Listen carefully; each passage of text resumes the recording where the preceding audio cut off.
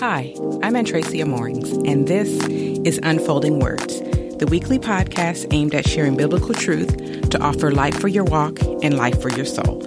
I am so happy you've joined me again this week. This week, we are going to be camped out in the book of Mark, chapter 6, verses 30 through 44.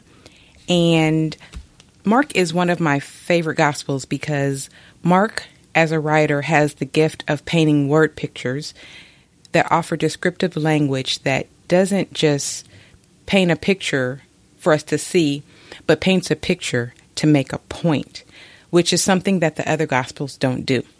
So we're going to be looking at where Jesus feeds the 5,000, and it's a very familiar passage of Scripture, but I'm hoping that you stick around because there are some things I want to unfold and shed light on that may not be something you've considered before.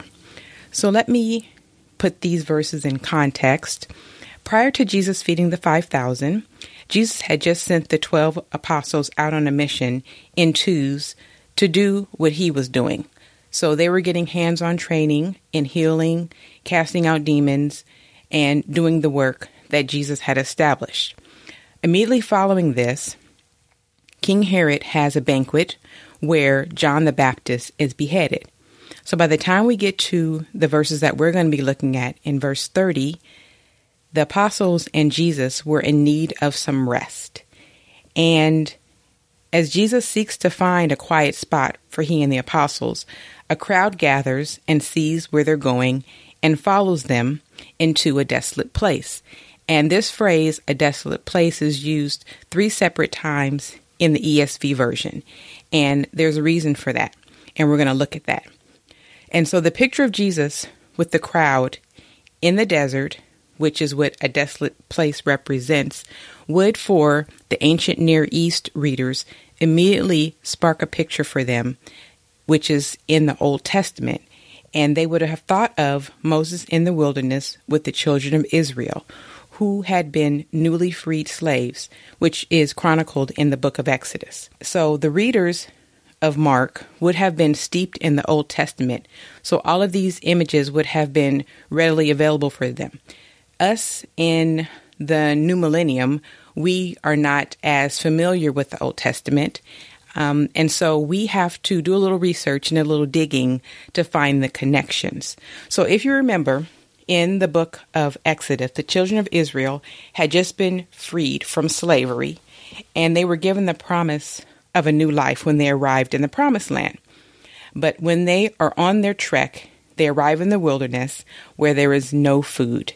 And they had stepped out in faith by leaving, following Moses, and had found themselves in a seemingly impossible situation. And that's when God shows up. So we're going to look at Mark chapter 6, and I'm going to read verses 30 through 44 to give us a little context. The apostles returned to Jesus and told them all that they had done and taught. And he said to them, "Come away by yourselves to a desolate place and rest a while." For many were coming and going, and they had no leisure even to eat. And they went away in the boat to a desolate place by themselves. Now many saw them going and recognized them, and they ran there on foot from all the towns and got there ahead of them. When he went ashore, he saw a great crowd, and he had compassion on them because they were like sheep without a shepherd. And he began to teach them many things. And when it grew late, his disciples came to him and said, "This is a desolate place. The hour is now late. Send them away to go into the surrounding countryside and villages and buy themselves something to eat." But he answered them, "You give them something to eat." And they said to him, "Shall we go and buy 200 denarii worth of bread and give it to them to eat?" And he said to them, "How many loaves do you have? Go and see."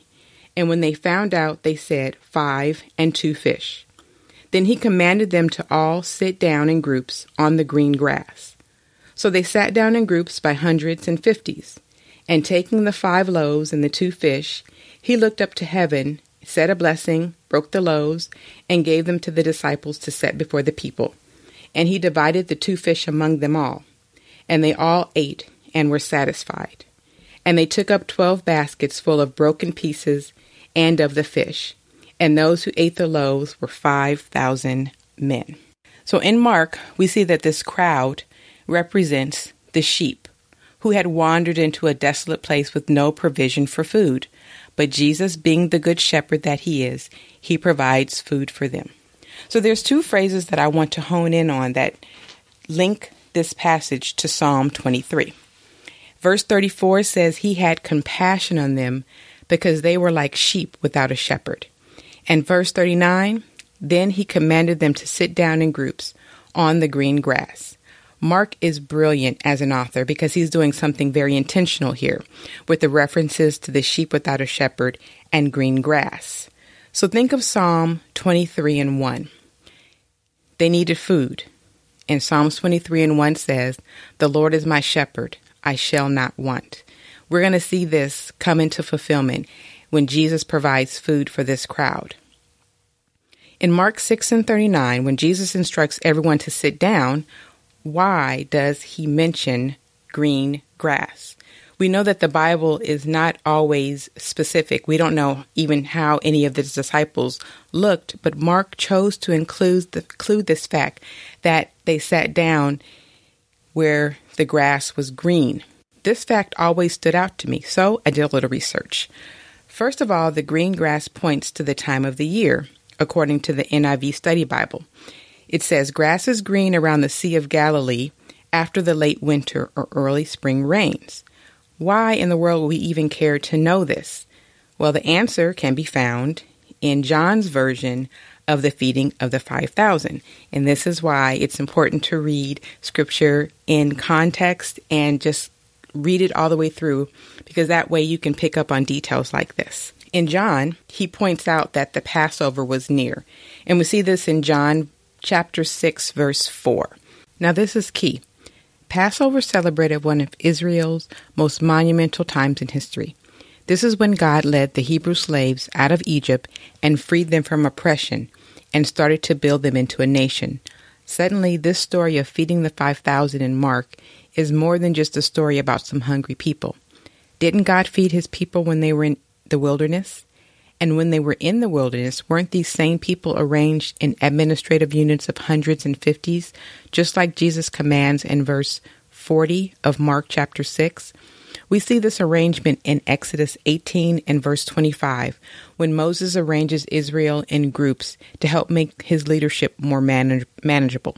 And then in Mark it says they sat down in ranks. One commentary says ranks can be read or beds, such as beds that are placed in a garden or rows of vines in a vineyard. Jesus is feeding them and nurturing them with physical food and spiritual food. And think of them as plants planted in the green grass, and he's nurturing them and feeding them with this miracle of provision at the hand of the Good Shepherd. Now, side note, this division is important because Jesus has already been delegating them. We see this in Mark chapter 6, verses 6 through 13, which reports that the feeding of the 5,000 occurs just after the disciples have been sent out to do what Jesus has been doing. So maybe as well as being a miracle, the story is equally as important as an object lesson for the disciples. So when the hundreds and fifties groups are established, it's noted that it will help everyone be satisfied, which is how the 5,000 people in this story are described in Mark 6, chapter 6, verse 42. And this makes sense because someone needs to be Jesus' representatives in the world, both then and now. Followers of Jesus need to do the things he did so that they can be a blessing to those around them. Jesus highlights in verse 34 that the people were like sheep without a shepherd. And again, this is linking to a whole another narrative that's in the Old Testament. It's the idea that leaders, kings and priests had a duty as the shepherds of their people, and yet many of them had completely failed in this. Again, we can go back in the birth of the nation of Israel to see where this idea comes from. In Numbers chapter 27, verses 15 through 17, Moses asks God to appoint his successor, who is Joshua, so that Israel won't be like a sheep without a shepherd. Numbers 27:15 through 17 says, Moses spoke to the Lord, saying, Let the Lord, the God the spirits of all flesh, appoint a man over the congregation, who shall go out before them and come in before them, who shall lead them out and bring them in, that the congregation of the Lord may not be as sheep that have no shepherd. And this idea recurs again and again throughout the Bible. In Ezekiel 34, we see that this is a whole attack on bad shepherds and points out that God himself will act as a good shepherd, which is also a very famous description of Jesus. Ezekiel 34:14 says, I will feed them with good pasture, and on the mountain heights of Israel shall be their grazing land. There they shall lie down in good grazing land, and on rich pasture they shall feed on the mountains of Israel. I myself will be the shepherd of my sheep, and I myself will make them lie down, declares the Lord God. Think of Psalm 23, verse 2. He makes me lie down in green pastures. He leads me beside still waters. In Mark 6, verse 31, it says that he wanted his disciples to rest a while and to have time to eat. And in those days, when they ate, they reclined as they ate at a table. So this imagery of lying down in green pastures is tied in with Mark, with him saying that they are going to be resting a while and reclining and eating. Jesus, like God, was providing manna in the wilderness. Psalm 78:19 says, they spoke against God, saying, can God spread a table in the wilderness? And we know the answer to that. Yes, indeed, he can. What Jesus is doing for the 5,000 is showing them that he is indeed the good shepherd who guides and provides. In Scripture, a desert is correlated with a desert place, and it comes from the root word eremos, and is ironically also where God richly grants his presence and provision for those seeking him. The limitless Lord shows himself strong in the limiting and difficult scenes of our life. A desolate place expresses a lack of population. It doesn't just mean a place that has sparse vegetation.